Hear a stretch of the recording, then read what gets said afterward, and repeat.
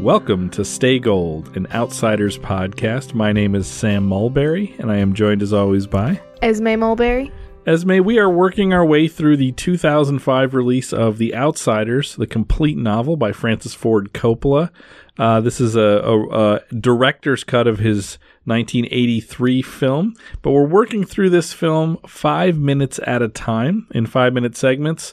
So today we are looking at the 45-minute mark to the 50-minute mark of the film. We should just say at the top, this is maybe the episode we were most excited for. Yeah. In some ways. It's great. And it's not because it's going to be a good episode. It's because this has what is for us in our family an iconic movie watching moment. Yeah. Maybe one of the great moments of movie watching of all time was watching something that happens in this 5 minutes. Yeah, it's amazing. It's truly amazing. Yes. So I mean, we're just calling this episode the haircut episode because that's what it is. But before we jump into the 5 minutes, maybe we should remind ourselves where we are at in the movie in a little segment we call Previously on Stay Gold. So in the last 5 minutes, Ponyboy and Johnny, we start with them still at Buck Merrill's talking to Dally. So they leave and they follow Dally's plan. So they get on a train, go to Windrixville. They meet an oil worker. They ask where to go to get to Jay Mountain. And they get to the church and they lie down to get some sleep. And that's when the 5 minutes ends. Yeah. So our last episode is completely unnecessary because you basically just summed up what we talked about in half an hour in 3 sentences, but that's what happened. You didn't really miss a beat other than there's some Elvis music playing. Yeah. All right, so let's jump into this 5 minutes. This 5 minutes, there's a lot more going on than in the last 5. So we ended last time with Johnny and Ponyboy lying on the floor, drifting off to sleep. And Ponyboy asked Johnny if he's all right, but Johnny's already fast asleep. It's like the second his head laid down, he was out. We start to hear the strains of Elvis's Tomorrow is a Long Time start to play. Now it's interesting because we've heard this song before in this movie, right? When did we hear this song before? The other dream sequence about the country with his parents. So the last time Ponyboy fell asleep, this song played when he had a dream. So Ponyboy is starting to have another dream. He fades to black. And then we fade back in. Ponyboy is now asleep. So now the camera, we cut to the wall of the church and there's a door that's like a black door. Or it's not a door. It's a door opening, a doorway that's dark. Yeah. But in this, we see as if we're looking into the kitchen at the Curtis house. And we see Derry in the kitchen cooking breakfast. We fade into that. And then we fade back to Ponyboy. And then we fade to Soda Pop waking up Ponyboy in bed. And then we fade back to Derry in the kitchen again saying it's time to get up. And then as Ponyboy wakes up, we see Derry fade and we realize that we're back in the church. Yeah. This is a great piece of filmmaking because it is convincing that what we're looking at is a doorway into the kitchen where Derry is cooking, but it's also the church, but it's also this doorway in the church. Those two things meld together visually really well. Yeah. So when it fades out, it's disconcerting. It's like it's like this thing is slipping out of your hands. This memory of his older brother and the kind of safety and security of home. Yeah. So I think this is a pretty, as much as the first dream sequence of his parents' death is maybe a little awkward in how it's presented, and this I think is really effective. And also, like, it's also interesting because in the other releases movie from '83, there's the shot of like Derry in the doorway, but then there isn't the one of Soda Pop. Right. So it's like a shorter version of this. It's only the second shot of Derry in the doorway. That's the whole dream. So I like the expansion of this. It's just a little bit longer, but you get this sense of he's thinking about his home life. It's not just Derry saying wake up, but it's Derry talking about cooking breakfast, and that it's time to get up because breakfast is ready. And you figure Ponyboy's probably really hungry right now. Yeah, he's feeling unsafe, and he's hearkening back to the safety and comfort of being home with his brothers. So as Pony wakes up, he calls out for Johnny, and he realizes Johnny isn't there.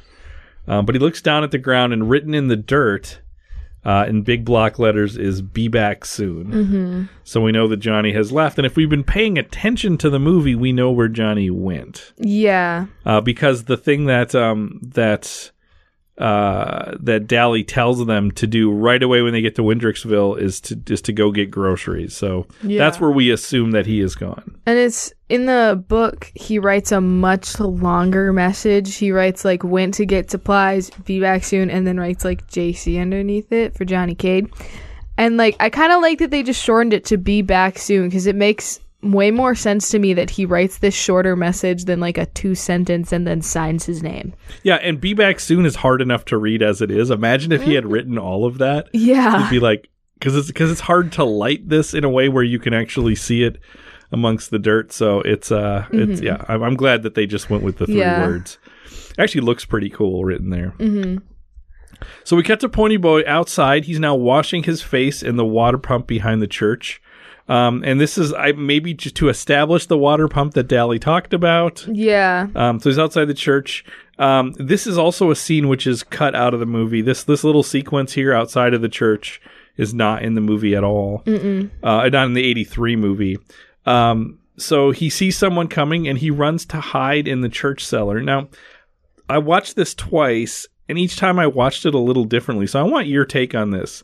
Is he hiding because someone's coming? Or is he hiding because Johnny's coming? He's hiding because someone's coming. Because in the book, that's what it is he hears someone coming, so then he goes in the church. And then because in the book, what happens is Johnny whistles in the certain way that's actually like a thing that their gang does and Tim Shepard's gang does, of like a who's there. And then he like responds with the same whistle, and then he comes out. Where in the movie, Johnny's just like whistling, and I think then Ponyboy realizes it's him somehow. Mm-hmm. So I think it is a hide because you hear someone coming, and then he realizes it's Johnny. Because the second time when we just watched it now, I thought, is he like playing a joke where he's hiding and gonna pop out? So once Ponyboy passes him, he's down in this cellar. He does sort of pop up, and it's actually pretty funny. I think this is accidental. He falls as he's going up. So he also stumbles over his line. He says what he means to say is, fancy seeing you here, but he like says it and falls. And so he's like, fancy, then falls, fancy seeing you here. And then Johnny says, well, you're acting more like 2-Bit every day, which is funny because that's where I wondered, like, is he hiding to sort of surprise him? Because that seems like the kind of thing 2-Bit would do. I think he's referring to him falling and then saying that because in the book he also falls. And then says that's not accidental. That's like he was. That's in the text. He's supposed to like trip and fall and then say that to him. Weird. He's trying to be funny. Okay. So we have this. I like that little exchange. Yeah. It's unnecessary. It doesn't really establish anything, but it is. I like it. I like the way it's shot from the cellar, and we see Johnny carrying a big like wooden crate of groceries. And he reminds Pony that Dally said once you get into the church and get the supplies, she says don't stick your nose out, right? Stay in the church. So he reminds him of that. Honestly, they really don't follow that in this week. I think they might just realize that like no one comes there, but like they really don't follow that. Yeah, and it's hard to know if what he means is like don't go far afield of the church because he does tell them there's a water pump, so it's like you have to go outside for that. So I don't think he literally means don't stick your nose up, but it is like don't be outside in unnecessary ways. There does seem like parts later in like them being at the church that they're just like hanging out outside. Yeah. So we go into the church. And they go through the box of groceries. So we see them pull out things. We see Johnny pull out a loaf of bread, a bunch of bologna, some peanut butter. And then Pony realizes that Johnny has also bought a copy of Margaret Mitchell's Gone with the Wind. And Pony asks how Johnny knew Pony really wanted to read that book. And Johnny says he remembered Pony saying something about it when they went to see the movie. He says, I thought maybe you could read it out loud to help kill time. This is a book, Deet. This is obviously in the book. Gone with the Wind plays a significant role in the book. But I love the way this plays out because Pony gets the book and it feels like a gift.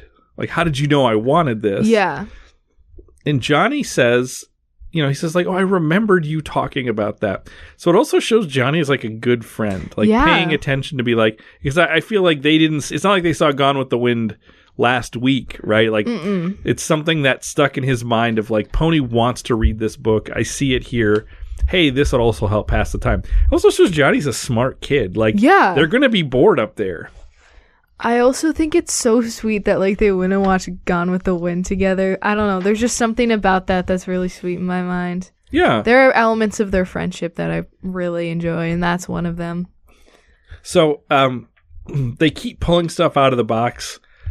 Cigarettes, which I don't want, but I get it. Like that's something. So it shows that Johnny's thinking about what are the things that they are going to perceive that they need. Yeah. And then a deck of cards too. Like, okay, well, we have to pass. Johnny's thinking about how are we going to pass the time up here. There's a part in the book where Ponyboy actually says like, I'm glad that I ran away with Johnny than other people, like someone else in the gang, because they wouldn't think to get some of this stuff. And really? I forgot about that. The thing he's actually talking about is like that Johnny gets a bar of soap. But like there's so many other parts of it too that it's like, yeah, it's really smart you get a deck of cards. Yeah. Like that's a smart move. Yeah, that reminds me of your mom. I feel like she'd be the type of person who would be thinking about what are we going to do and would get a deck of cards. Because she always packs stuff like that when we go places. Yeah. Even if they're places where you wouldn't think you're going to play cards. So I think that's definitely a good sign of what the type of person that Johnny is. Yeah. Then Ponyboy pulls out something else from the box. And it's kind of puzzled, right? Because he pulls out a bottle of peroxide. And he looks at Johnny for a second and he says, "You're not thinking." And Johnny says, "We're going to cut our hair and you're going to bleach yours. They have descriptions of us in the paper and we can't fit them." And this is such a sticky point for Pony. He's like, "You're not going to touch my hair." And the book goes into a lot more of this, but it is their identity, right? I mean, they are literally called greasers. They have grease in their hair. They have long hair. It's one of the things that defines them as different than the Socs. And Johnny's like, that stuff's gone now. We need to make sure we don't look like the people in the descriptions. So excited. So Ponyboy keeps protesting about the haircut, and Johnny says, "Look, we're gonna have to do it anyway. If we get caught, the first thing the judge does is make you get a haircut. It's just their way of trying to break us." And Johnny explains that he's gonna cut his own hair too, and he's gonna wash the grease out of his own hair. So eventually Ponyboy relents, right? I feel like that happens a lot in this story where there's this sort of protest against something, but then it's like, okay, I see your point. We're going to do this. So Johnny really, what I like about this is Johnny, who's often portrayed as like shy and scared, like he's really taking the reins here and he's saying, here's what we're going to do. Here's what we need to do. And he's kind of in charge and kind of in a leadership role here. And I really like that. So, like I said, Ponyboy finally relents to have his hair cut, and Johnny pulls out his switchblade because although he got peroxide, they don't have something to cut their hair with other than a knife. And it sounds so painful. Yeah, you've gotten lots of haircuts in your life. I've gotten a lot. Never had my hair cut with a knife. I never want my hair cut with a knife. So now we go into this scene of Johnny cutting his hair, literally like sawing through Ponyboy's hair. Like he'll grab a patch of hair and then just saw through it with the knife. It looks very painful. This looks very tedious. It looks impossible to do this well. I mean, you're just cutting off like literal chunks of hair. And as all this is happening, Carl Perkins' "Lend Me Your Comb" starts to play. which is again maybe a little on the nose needle drop, but it's fun. I like this. This is another one of the scenes where it's like there's not a lot of talking, and you kind of get into the music that's playing. Yeah, and in the 83 version, you don't have that, right? There's just no music. Yeah, and it's still really funny, but it's a lot less fun. Like it's enjoyable. Yeah. Because "Lend Me Your Comb" is a fun song. Yeah, it's "Lend me your comb, my hair is a mess," and it's like their hair is really gonna be a mess after this. So Ponyboy starts to complain about Johnny having to pull on his hair so hard in order to like straighten it out enough to cut. And then Ponyboy wants to see his hair, and Johnny says, "No, you have to bleach it first." So Ponyboy says, "Okay, just bleach it then." I want to say that's a smart move by Johnny of like, no, you're not going to look at it until it's done, because then you're not going to want to do it. Exactly. Again, Johnny is like in charge. He's in this. Smart. Yeah. It's almost as if when he was sitting on that train holding the gun, he was also thinking about like, okay, what do we have to do? Or when he was walking to town, he's been processing a lot. And I think that's kind of cool. Because this is not stuff that Dally told them. This is Johnny acting on his own, saying, okay, what makes sense? What's the reality of the situation? How are we going to deal with it? And how am I going to get Pony to do what he needs to do? So we cut to Johnny walking out to the water pump area, and he's carrying a broken mirror.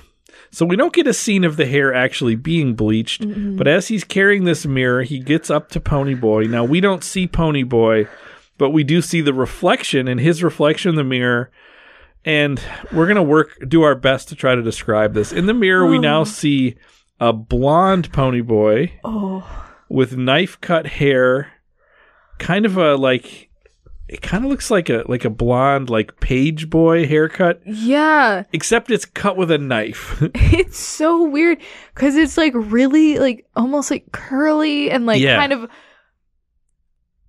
I saw one description that said like bowl cut like, but not really, because it's like really like framing his face. Yeah, it's chunky and choppy, but it also is like a bowl cut. That where depending on what the bowl is like, where it is built to sort of, like you said, frame the face, and it's like the sides kind of curl just a little bit on either side to frame his face. His hair is going to look bad in this movie, but this shot is the worst. It only gets better. It doesn't really get worse than this shot, but it's just bad. Yeah, so the first time we saw this movie, I think all four of us, your mom and I, and then you and your brother were watching, and there was an audible burst out of laughter from from at least you and I at this moment. It's such a funny look, and it looks like it's not a wig. Yeah, it's not a wig. This is his hair. Right. But it looks like they popped a wig on him and to be like, well, okay, let's do our best to like, because it just looks, it's looks such a styled. It's such a different color. Exactly. It's like accident. I mean, it's accidental because it's cut with the knife, but it looks like this is the look they're going for. Yeah. You know, like it's almost too well done in a choppy page boy blonde-eyed kind of way. It's so bad. Yeah, it's really bad. It's so bad. But that's effective because this is exactly what Ponyboy doesn't want. Yeah, and it just adds to it too. Like, he looks so mad. Yes. And like, if you saw a person who had this haircut who was also kind of laughing at it, it'd be like, yeah, that's funny. But if you see a person of someone looking really angry and also has this haircut, it's way funnier. So we see him kind of look in the mirror, and he's smoking a cigarette, and he says sarcastically, geez, this makes me look tough. And it's just like, yeah, you don't. It's not, it is not great. He just looks dejected at this point. Yeah, he's just so sad, because also in the book too, there's so much more about not only how their hair labels them as greasers, but about how he loves his hair specifically, how he loves the length and the color, and he just loves it, and then it just turns into that. Yes, it's losing all of that. So then Johnny pulls the knife and says, okay, go ahead, get your jollies, because it's like, now you can cut my hair.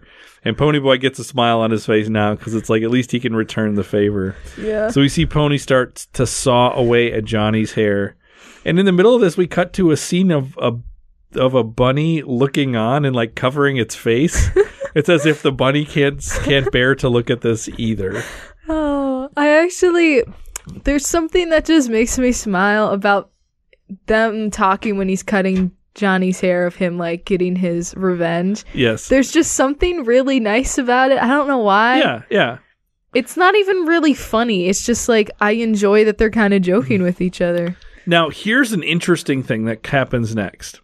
You think about a director's cut like this where it's expanded, and you think, well, the big thing they're doing is they're adding. They're switching the music and they're adding in stuff that was cut out. Mm-hmm. What happens next in the 1983 film is we have this conversation between Johnny and Ponyboy, and we see only their reflections upside down in the mirror of them talking. Isn't it like the lake that's by the... Or not the mirror, sorry, Yeah. the lake, yes. There you see the reflections in the lake. And that scene's not in the complete novel. That he cuts out of the complete novel. Yeah, and so the scene in the complete novel version that follows us is they have like this conversation. In the book, the stuff they say in the conversation at the lake is the thing at the beginning of the conversation that they have in the complete novel version.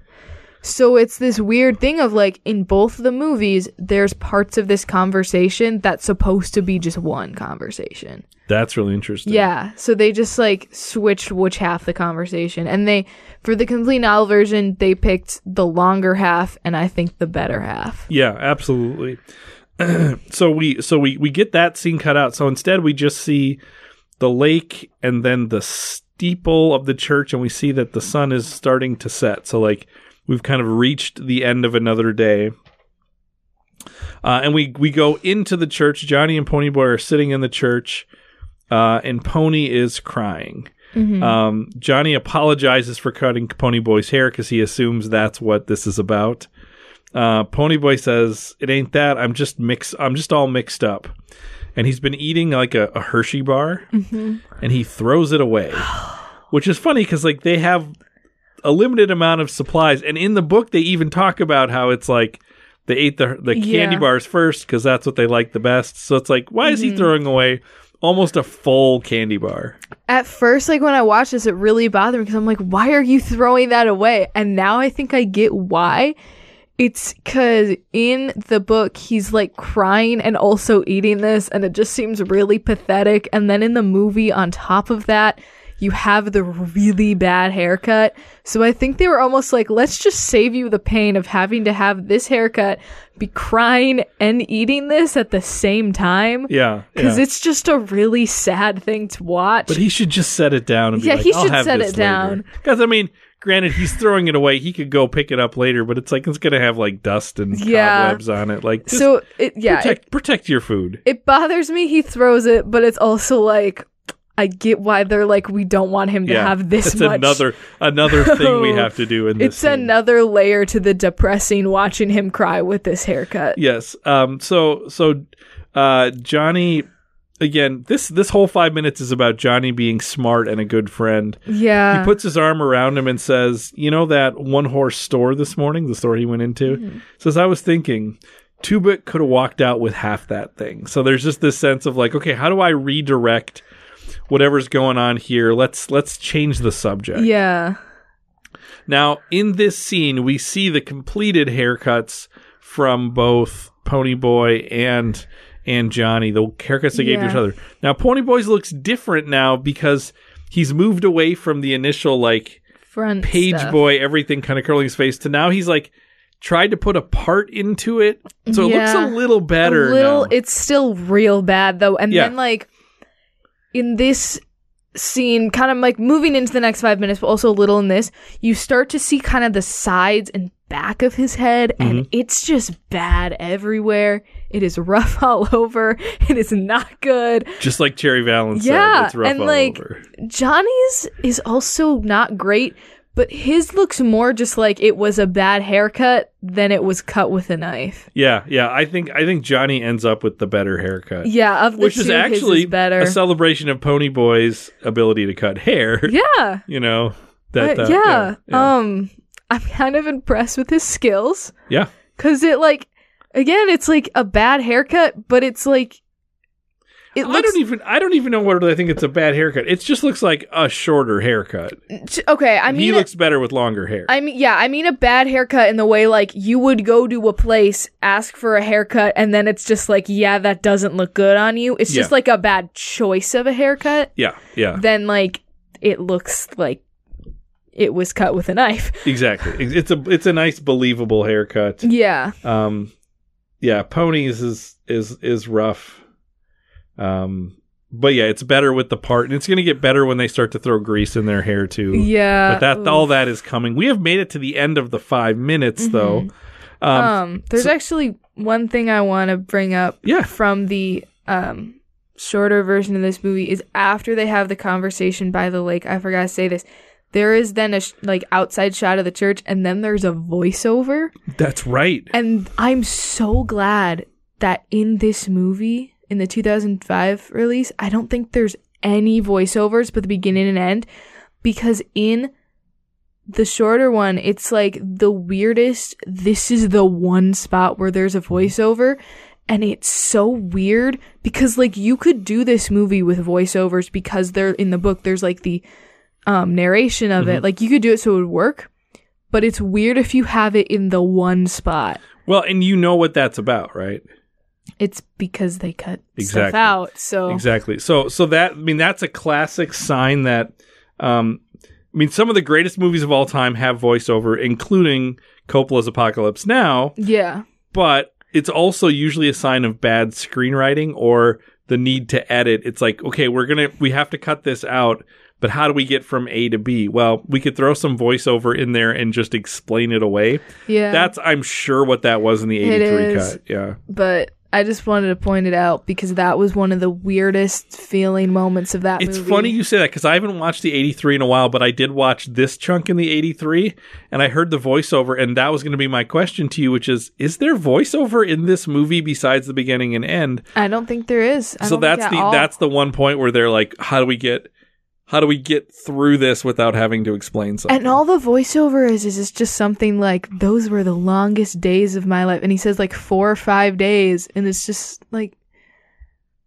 could have just somehow in a conversation had it brought up of like, wow, we've been here a week or like, something like that. Like something else to establish time than a weird voiceover. But once you've already filmed it, you can't. If you're not going to go back and reshoot, it's easy to bring C. Thomas Howell into a studio to just record voiceover and say, or they could have let's yada yada that stuff. They could have just not done it. It must not have felt right. Yeah, it must not have. Because I would say the voiceover is fine, but it is the awkward thing of like, why do we have voiceover this one time? Mm-hmm. Yeah. So, as we move into the book corner, you've talked a lot about comparing this to the 83 movie. Are there other pieces from the book that are starkly different, or other observations you have from looking at the book? Honestly, like not really. Like most of what happens is really accurate to the book. And it's yet another 5 minutes where there's not a lot of dialogue. Mm-hmm. But, like, what there is pretty much follows it. They have the one part of the conversation cut out. But, like, ultimately, what happens is what happens. Yeah, I feel like, in part because Johnny's gone for the first part of this. Yeah. And then they show up, and then it's, like, haircutting. Like, that's the thing they need to accomplish in this 5 minutes. And then you can tell we've ended on the beginnings of a conversation, and I feel like now we're probably going to get to a little bit more talkier part of Windrixville because we've done the haircut thing, and now really what they have left to do is wait. Yeah. So it's waiting game time. So I have a feeling, I don't really remember, but I have a feeling where we're headed is more talking, In fact, I do remember where we're headed. There's some really significant, important talking coming. Also, some Gone with the Wind coming, I think. Yeah. Because that plays a significant role in this movie as well.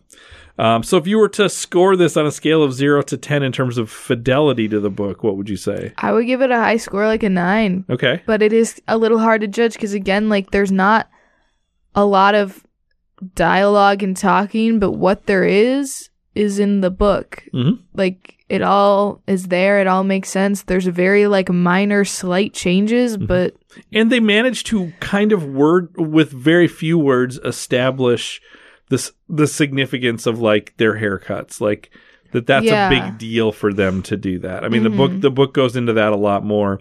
This is a lot shorter, but I feel like you get it. Like it's done. Yeah, That's you get done. it. Yeah, that's done pretty wordlessly. Should we do a deep dive? Yeah. All right. So this week's deep dive, we are looking at the other, I would say, co-lead to this movie, and that is Ralph Macchio. He was born November 4th, 1961 in Huntington, New York. Macchio got his first big break in 1980, roughly at the age of 18 or 19. When he was cast to play Jeremy, the orphan nephew, in the 5th and final season of the TV show 8 is Enough. So one of the classic tropes of TV shows that have gone on for a long time is you need to introduce a new kid to like bring life to the show. Well, Macchio was the new kid in the 5th season of 8 is Enough. You bring in, especially in the 80s, you bring in an orphan. Like orphans were big in the 80s. So bring in Macchio there to try to inject some energy into the final season of 8 is Enough. He starred in one film before The Outsiders. He was in 1980 in a military school comedy called Up the Academy, which I have actually oddly seen. I saw it on TV probably in the late 80s.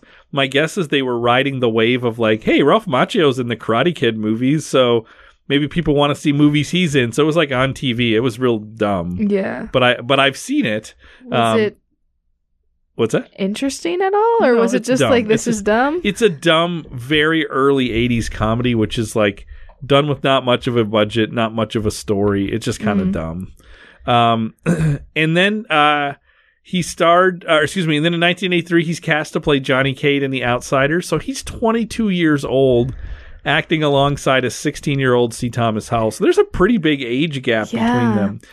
Macchio famously can play a lot younger than he is. It's also like so funny to have that in mind and watch it because he's like older than Matt Dillon too, and it's like you watch those hadn't scenes. Thought of that, yeah, because Matt Dillon's 19, yeah, and you just watch those scenes and it's like, oh, he's older. That's so weird. Yeah, and he reads young. Yeah, he seems like the youngest one out of them, and he's. Really, like other the than second Derry, oldest, yeah. Derry's older, like by a lot. But yeah, because I think like Estevez is like 21. I feel like maybe another one of them's 21, but like he is older than a lot of them, sometimes significantly. So I mean, to that degree, he does a great job of playing down in age. Yeah. And then in 1984, Macchio is cast in the role which really defines his entire career. He's hired to play, again, a 15 becoming a 16-year-old Daniel LaRusso in The Karate Kid. The Karate Kid is the 5th highest grossing movie of 1984, making $130 million worldwide on a budget of $8 million. So a wild success for 1984. 2 years later in 1986, he returns to the role of Daniel LaRusso in Karate Kid 2. The sequel also earned $130 million and is the 4th highest grossing film of 1986. So number 5 and number 4 for the year for the first two Karate Kid movies. So huge success. And they're great movies. They're really, really good movies. And he's really good in them. He's so good. And then in 1989, he plays again Daniel LaRusso in Karate Kid 3.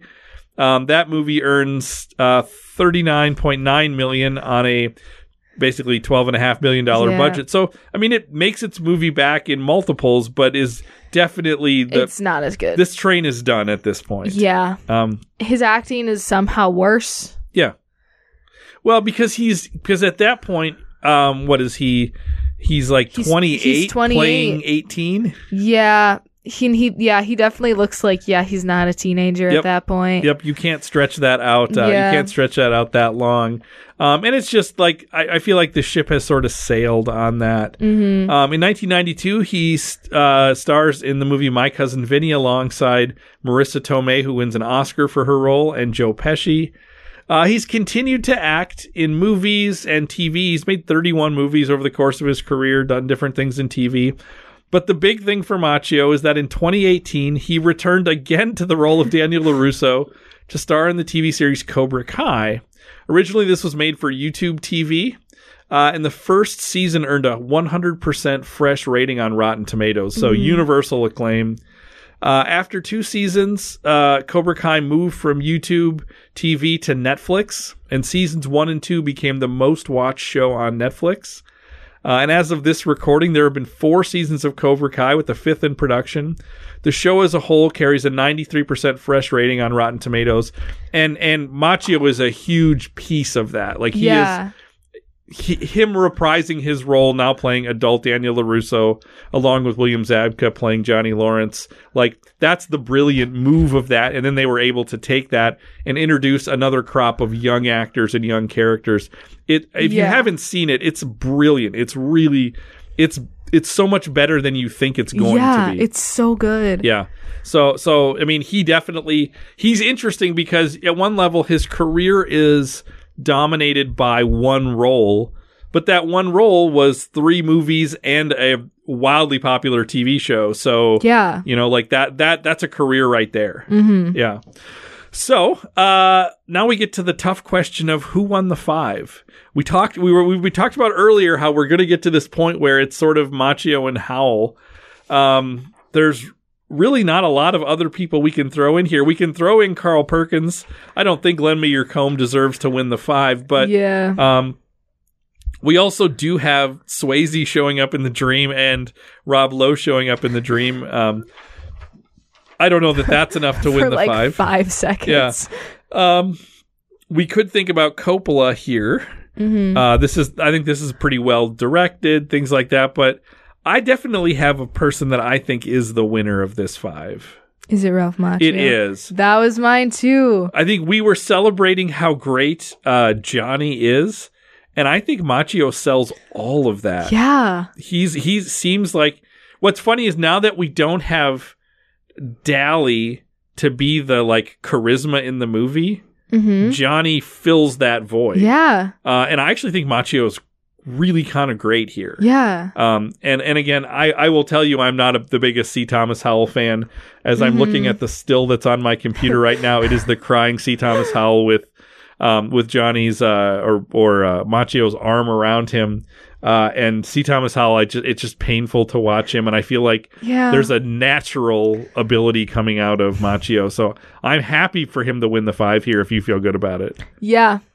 Oh, yeah. I think he should win. All right. He did a good job. What do you think, listener? Do you think Ralph Macchio deserves to win the 5? Do you think we're being unfair to C. Thomas Howell? Do you like Ponyboy's haircut? Do you wish you had that haircut? Whether you're a man or a woman or a dog, do you wish you had that haircut? Email us, channel3900@gmail.com. We can't wait to hear from you. Esme, we made it to the haircut episode. We made it through the haircut episode. Yeah. This is definitely an iconic moment for us. We hope you've enjoyed the show. Join us next week when we talk about minute 50 to minute 55. And until then, stay gold.